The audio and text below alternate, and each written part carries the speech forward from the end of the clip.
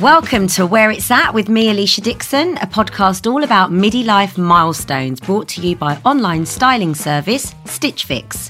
Today we're discussing bossing it and burning out in our season finale, Like a Boss, where we'll be sharing our views on pay gaps, imposter syndrome, and the career tips you'd pass along to your younger self.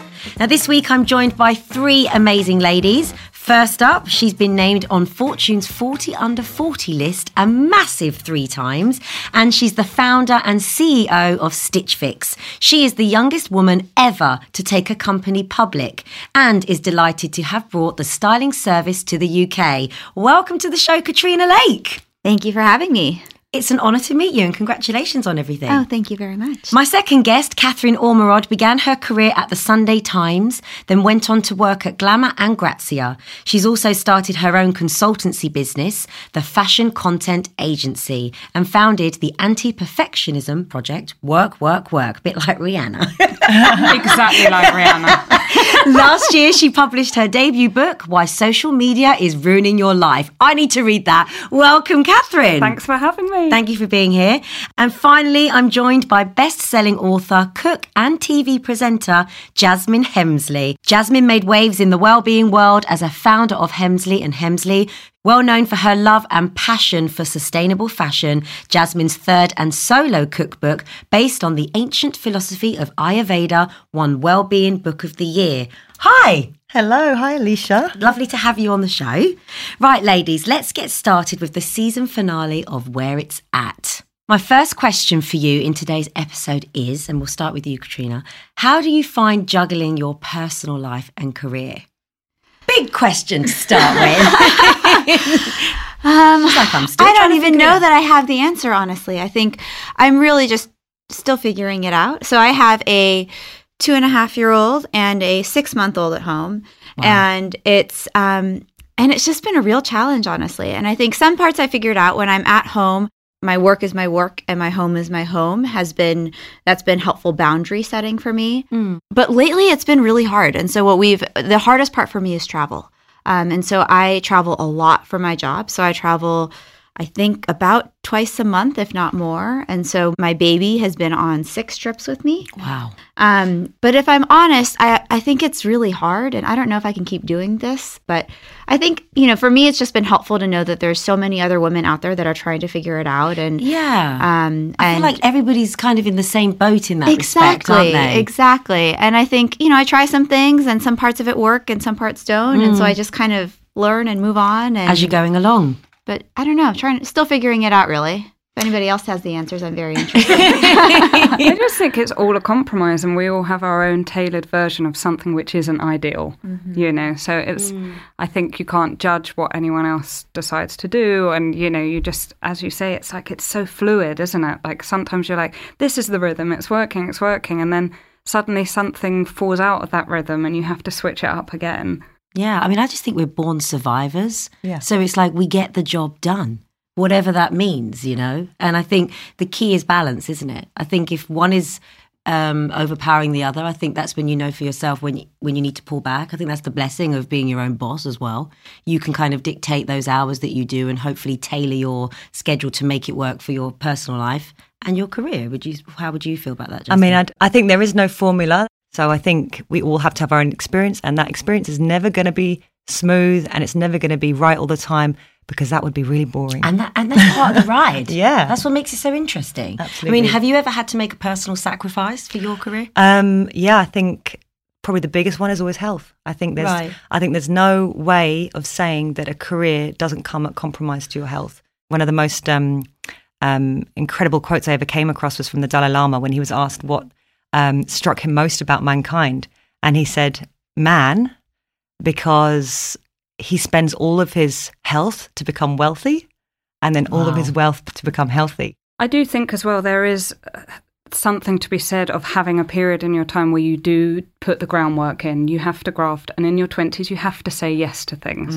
It is the reality. If you're going to build a career and you're going to be successful and be able to have opportunities to follow things, we can't just say, oh, you're going to be in balance the whole time. And I think, very much there's this conversation about millennials who will say, oh, I'm sorry, I have to leave at 5 o'clock and I'm not going to stay late for this because, I've really got to balance my lifestyle. Right. And you're like, you're 22, you've got to pay your dues. You've got to go the extra mile. And I do really, when I look back at my 20s, I think the amount that I worked and the hours that I worked were really insane, but I couldn't have achieved what I achieved without that. Yeah, really good point. I mean, what did some of you actually want to do when you were a child? What were your big kind of career ambitions? Whatever they were. I think I probably went through different ones that became fashionable during nursery, I used to like, for some reason, playing with the bubbles in the bubble bath and putting them into like yogurt pots and things. And I also did it with Christmas tree needles. Right. And so my parents, when they asked me what I wanted to be, I used to say a cooker.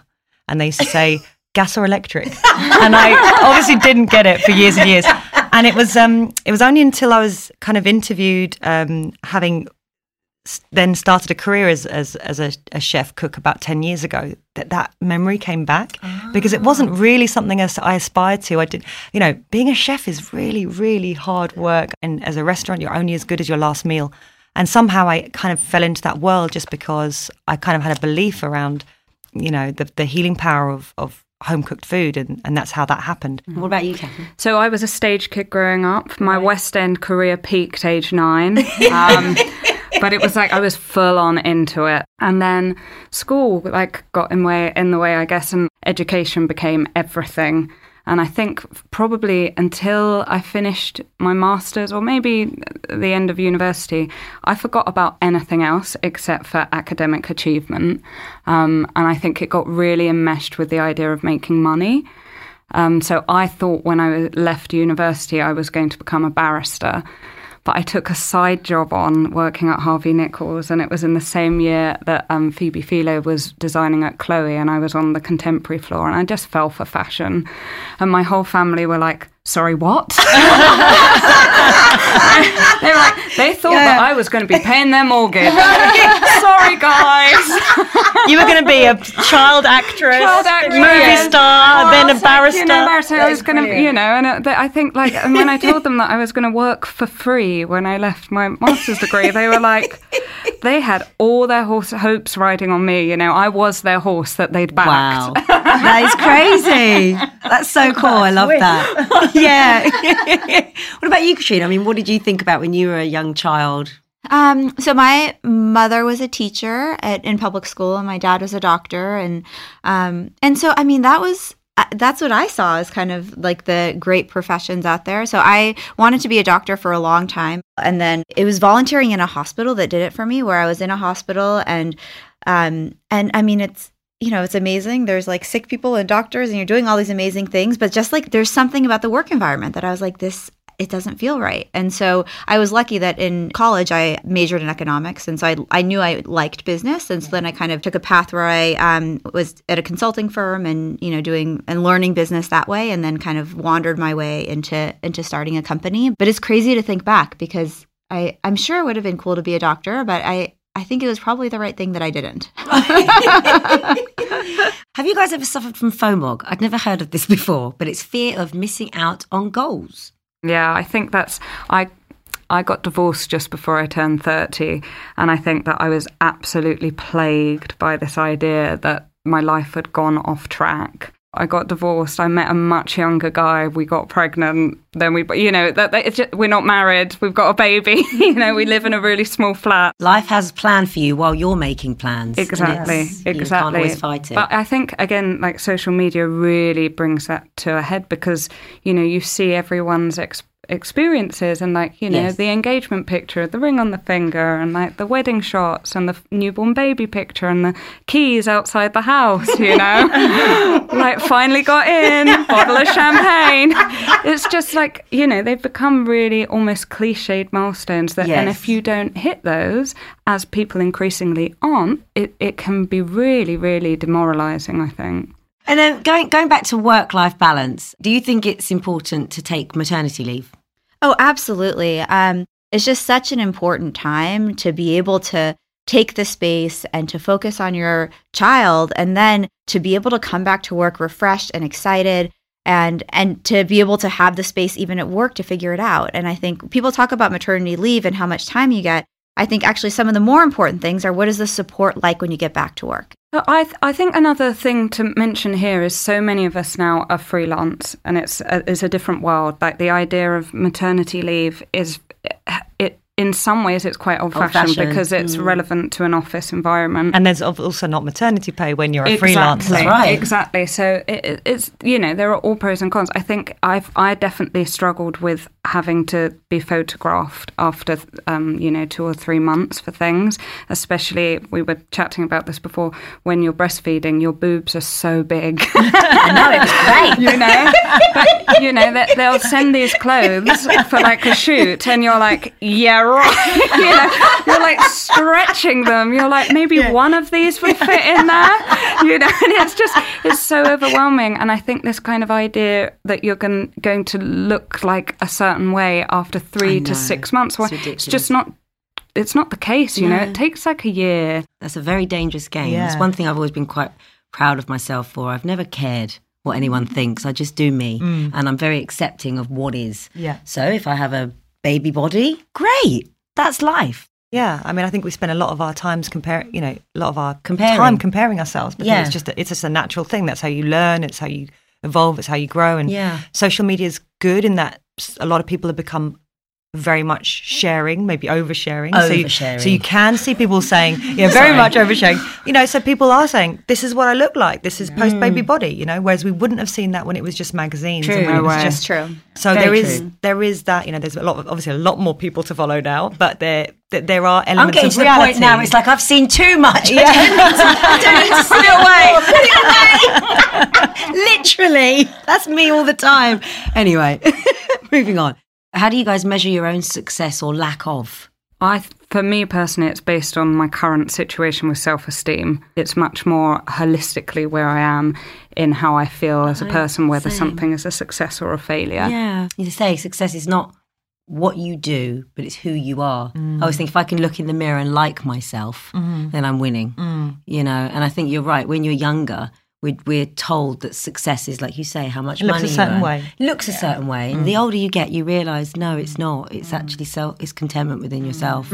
I love the way you put that, Catherine. I completely agree. I think what I thought was success when I was in college or starting Stitch Fix even was it isn't what I think about now. And it's so fascinating because it's not that I feel like it's successful or not successful, but you know, I do like that Forbes 40 under 40 thing. Like when I was young, I thought that was like an awesome thing. And then when that happens, it was like, yes, I'm grateful and I'm proud, but it wasn't like that wasn't, I would say in that whole year, that wasn't even one of the top 10 things that I was most proud of, you know? And it is interesting how that definition just changes over the course of your life. I think it's definitely about how you feel in and of yourself. I remember when I first learned to meditate 10 years ago, and it really struck me when my meditation teacher said, he gave an example of an actor friend of his who his day was literally governed by what other people thought about him.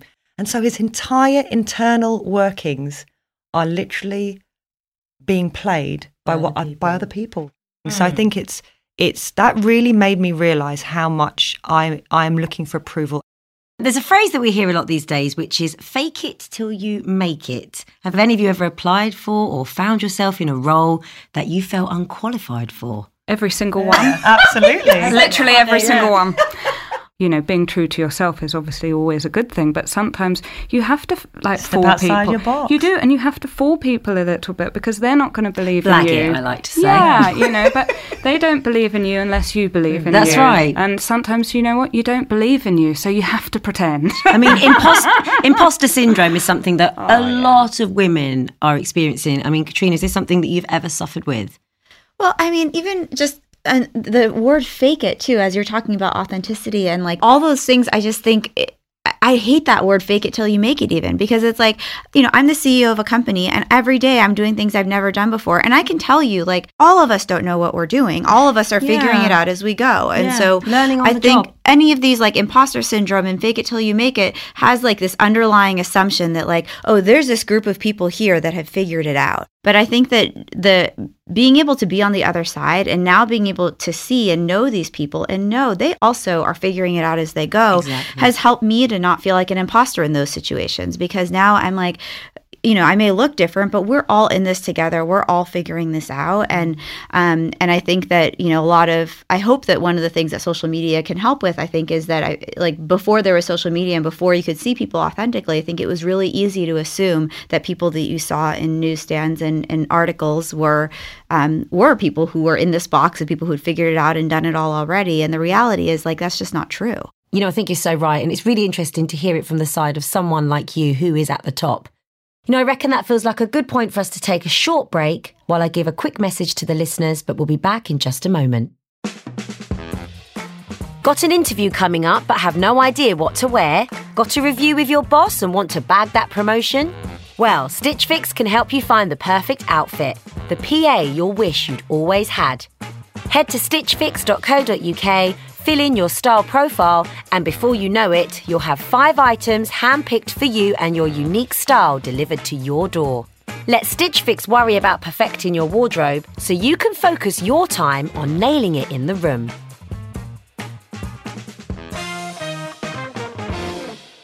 Welcome back to Where It's At with me, Alicia Dixon. I'm here with Katrina Lake, Catherine Ormerod and Jasmine Hemsley. Let's get straight back to it. I wanted to also talk a bit about discrimination in the workplace. Katrina, is this something you've encountered? Indirectly, I think all the time. And as I look back, when I was raising money for Stitch Fix and I didn't have the money to fund it myself, and we needed money to grow in the early years. And we had a real business where we had real customers who were paying to be styled, and we had vendors who were excited to work with us and tons of clients who were willing to work with us or who were excited to work with us. And venture investors really had a hard time kind of understanding and seeing the business and giving us money. And I think a lot of that had to do with the biases of who venture investors tend to be. And so most of the venture investors are men, most are white, most are, rich. And so I think that prevents people from being able to see opportunity outside of their world. And so with Stitch Fix, this is about taking personal styling and making it mass market. And this is something that you don't have to have a lot of money to be able to do. And so it was a much broader audience than kind of who venture investors tended to be. And I think venture investors were just a lot more comfortable giving money to people who look like them. And so, to me, it reinforces the importance of diversity in places of power. Do you think women are still at a disadvantage in the workplace? We hear a lot about the gender pay gap. Is this something you've experienced? It's hard to say on the gender pay gap specifically. At Stitch Fix, we use a market-based approach because of this exactly. Because if we are using a market-based approach and people in the same job doing the same thing are getting paid the same, the downside is that the squeakiest wheel does not get the grease. So if you are coming to me and saying, I need to get paid more, that's not going to be an effective way to get paid more. And so the downside is that, people don't feel like they are empowered over what they make. But the flip side is that it reduces a lot of bias that comes into the system. And so even for executive pay, like my pay, we actually use a market-based approach so that we can feel really good that we're kind of paying people for what they're worth in the open market. But many, many companies don't do that. And I think it's a real challenge where not only can there potentially be a pay gap, it's also in negotiating. If men are characteristically going to be negotiating more, if people are going to be promoting people who look like them more, there's so many companies in the US and in the UK, frankly, that are beauty companies or apparel retail companies that are run by men. And, it makes no sense. It's like there are tons of women who work at those companies and your end consumer is by and large a woman. And still at the same time, the company is run by a man. And then when they choose a new CEO, they bring in another man. And we just see that happening over and over again. And I think it just has to do with people who are making decisions feeling more comfortable with people who look like them. It's crazy. Jasmine and Catherine, have you guys experienced the gender pay gap? Yeah, but in a positive way. In a positive way? The other way around? I think I'm the only one that could... Oh, sorry, this sounds really... Well, I think the modelling industry was probably the one industry where women were paid more than the guys. The man was the accessory or the prop. I think it's like one of the one industries where that happens. We've talked about balancing work and life. I mean, it seems crazy to me, but you do hear about some people who don't take all their holiday. I mean, do you think this is important? And has it happened to you, Catherine? One year I had 20 holiday days left at the end of the holiday. And it doesn't roll over? Doesn't roll over. Wow. You don't get paid for it. So what was your reason for not? So You couldn't have just stayed at home? no, I worked for a really demanding person. Yeah. Okay. Who? So was it fear? It was fear. It was also fear that I would step away from my desk and something would go wrong. Something would be found out. Someone behind my back might machinate something. It was a very presentee scenario. Gotcha. That if I wasn't there to manage the way things went down, then maybe there wouldn't be a job for me when I came back. Wow. Yeah, it was hardcore. I had a proper Devil Wears Prada type experience in my early career, truly. And I would have, if I took a holiday, there'd be screaming voicemails on my phone. And if you do take a holiday and give yourself that time, do you ban all your work-related emails or do you stay online? I mean, I think, if you run your own business, let's be realistic. You're not going to go away from 2 weeks and not answer something because there could be an amazing opportunity. Exactly, you don't want to miss it. However, fear of missing out on goals. Yeah, And even as a freelancer, you cannot afford to really take a holiday because we had we always have a saying that if the work's not coming in, book a holiday. Yeah, it's true. And then usually the work will be just a bit more than the holiday that you've already paid for. And you're just left having a really crap holiday or you're left behind. I was always the friend that couldn't make the plans in advance or was the one that kind of let people down because when you're freelance, you take it while it's there. Okay, right. Do you guys have career tips that you've never forgotten? It's like, who's your career idol? Like mine is Oprah Winfrey. I talk about her too much. Oh, can mine be Oprah too? Yeah, let's share her. I love her. I constantly quote Oprah. She's just like my beacon of light. I'm like, what would Oprah do? What would Oprah say? Yeah. Oprah's done it. Anyone can do it. Yeah. She is just... She's amazing. Incredible. I couldn't come up with anybody who's more epic than her. I know. And I think she wears her heart on her sleeve. So she's she was so human. Yeah, so human, so exactly. relatable. So we know her story, don't we? It's not like there was this perfect image put forward, and I've had her and she too? brings us along authentically on kind of everything. Yeah, I loved the way she used to, the way she speaks to her team, and she says to them, "If you bring me an idea, I want to know what your intention is. Like, what are you trying to achieve? What is the purpose of this? How is this going to help people? Let's be clear on those intentions before we move forward." And I think that helps me with decision making in my own life. I think, what is the intent here? And it can't feel soulless. And it's knowing that you're doing something for the right reason. I think intention is everything. If you want something to succeed, or if you want something to have an impact, but your sole intention is to just make money or to just beat someone else to it or to, I don't know. It won't sit right with your spirit. It won't sit right. And that's right. You'll never feel fulfilled. Yeah. Is there any, you said you love Oprah. Is there somebody that you've kind of looked at and admired and thought, wow, they've done it well. I'd love to be able to do that. Recently, actually, Beyonce, I watched the documentary and I just was bowled over by the way that she'd used, obviously, her epic talents, but, the businesses around it, which she created, and the platform that she had created to make a massive difference to a lot of people's lives. And the message as well. The message, exactly. And I really, really rate that. And I feel really motivated by that as well. I love that. And I love her. Do you know where you want to be in 5 years' time? What about you, Jasmine? I get the feeling you're a in the present moment type person. I try to be, mainly because I'm terrible at writing any kind of 5-year plan or 3-year plan. I'm really just awful at that kind of stuff. But when I look back, there are times when I have the things I have now, or the things I've achieved now, or the things that have shaped me now, are things that when I did give myself time, even not knowing that I was giving myself time, to really kind of feel the kind of things that I wanted to be doing with my time, they've kind of materialized. Right. And I just want to be a free-flowing spirit and design my life from a centered space, because I can easily suddenly feel like I am beholden to do this and to do that and to do that. and then I don't feel very happy about what I'm doing. The only thing that exists is the now. How about you, Katrina? Is there a plan? I mean, obviously you've just launched in the UK. Do you plan on taking over the world? For now, we're just super excited to launch in the UK, and this is our first international market. And so, we're kind of just becoming accustomed to being a global company.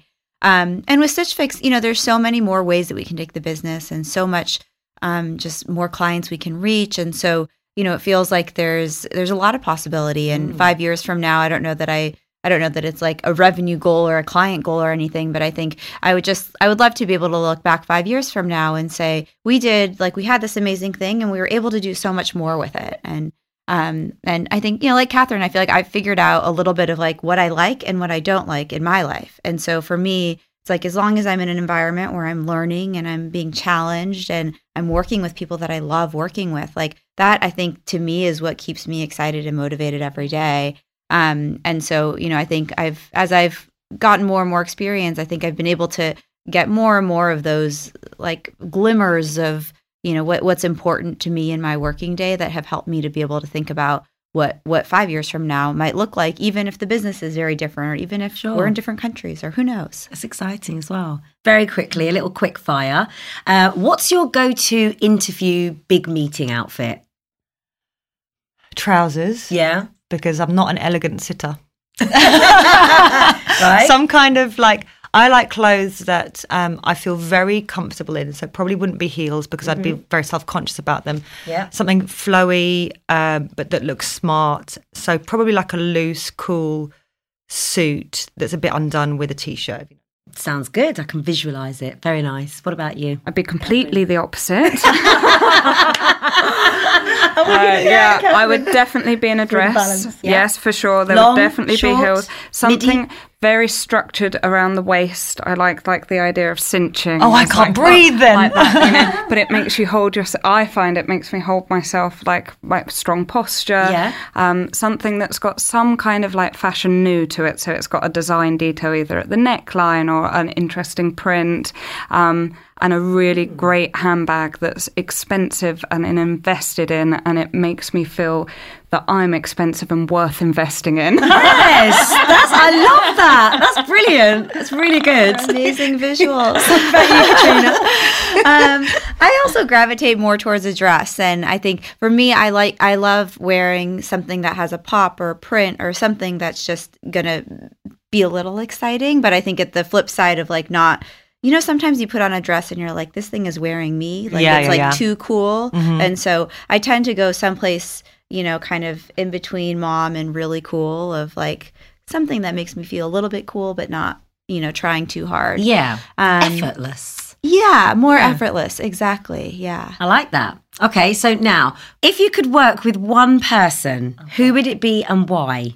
So I would like to work at Facebook with Mark Zuckerberg. Because I think in this day and age, obviously it's one of the most inscrutable places to ever find anything out about, full stop. Obviously, I've built a lot of my career off new media. I've written a book about it. So I would really want to be in the lion's den and be able to peel back the layers and find out the real machinations and working. I like that. That would be a hard job. It would be. Yes. She's got her handbag ready. Yeah. I'm not doing these American holidays, right? What about you, ladies? If I could work with anyone, that's I'm such a kind of structured, organized spreadsheet. I would love to work with like an amazing creative of like, the first person that popped in my head was like Alexander McQueen, but like so many people in the fashion world do have this like ability to create like a whole world in their minds and just live it, and I think there's something that would be really fun to me to work with somebody who is super different from me, and that you could maybe combine what we're both good at and make something crazy. I love that too. That's cool. Jasmine? She's like, I don't want to work with anyone. Actually, I've a guy called Paul Hawken, who I've met a couple of times. He gave an incredible speech about climate change a couple of years ago at a festival called Revitalize in Arizona. And he and his friends basically were so frustrated about these kind of tips for limiting, the acceleration of our planet kind of self-destructing.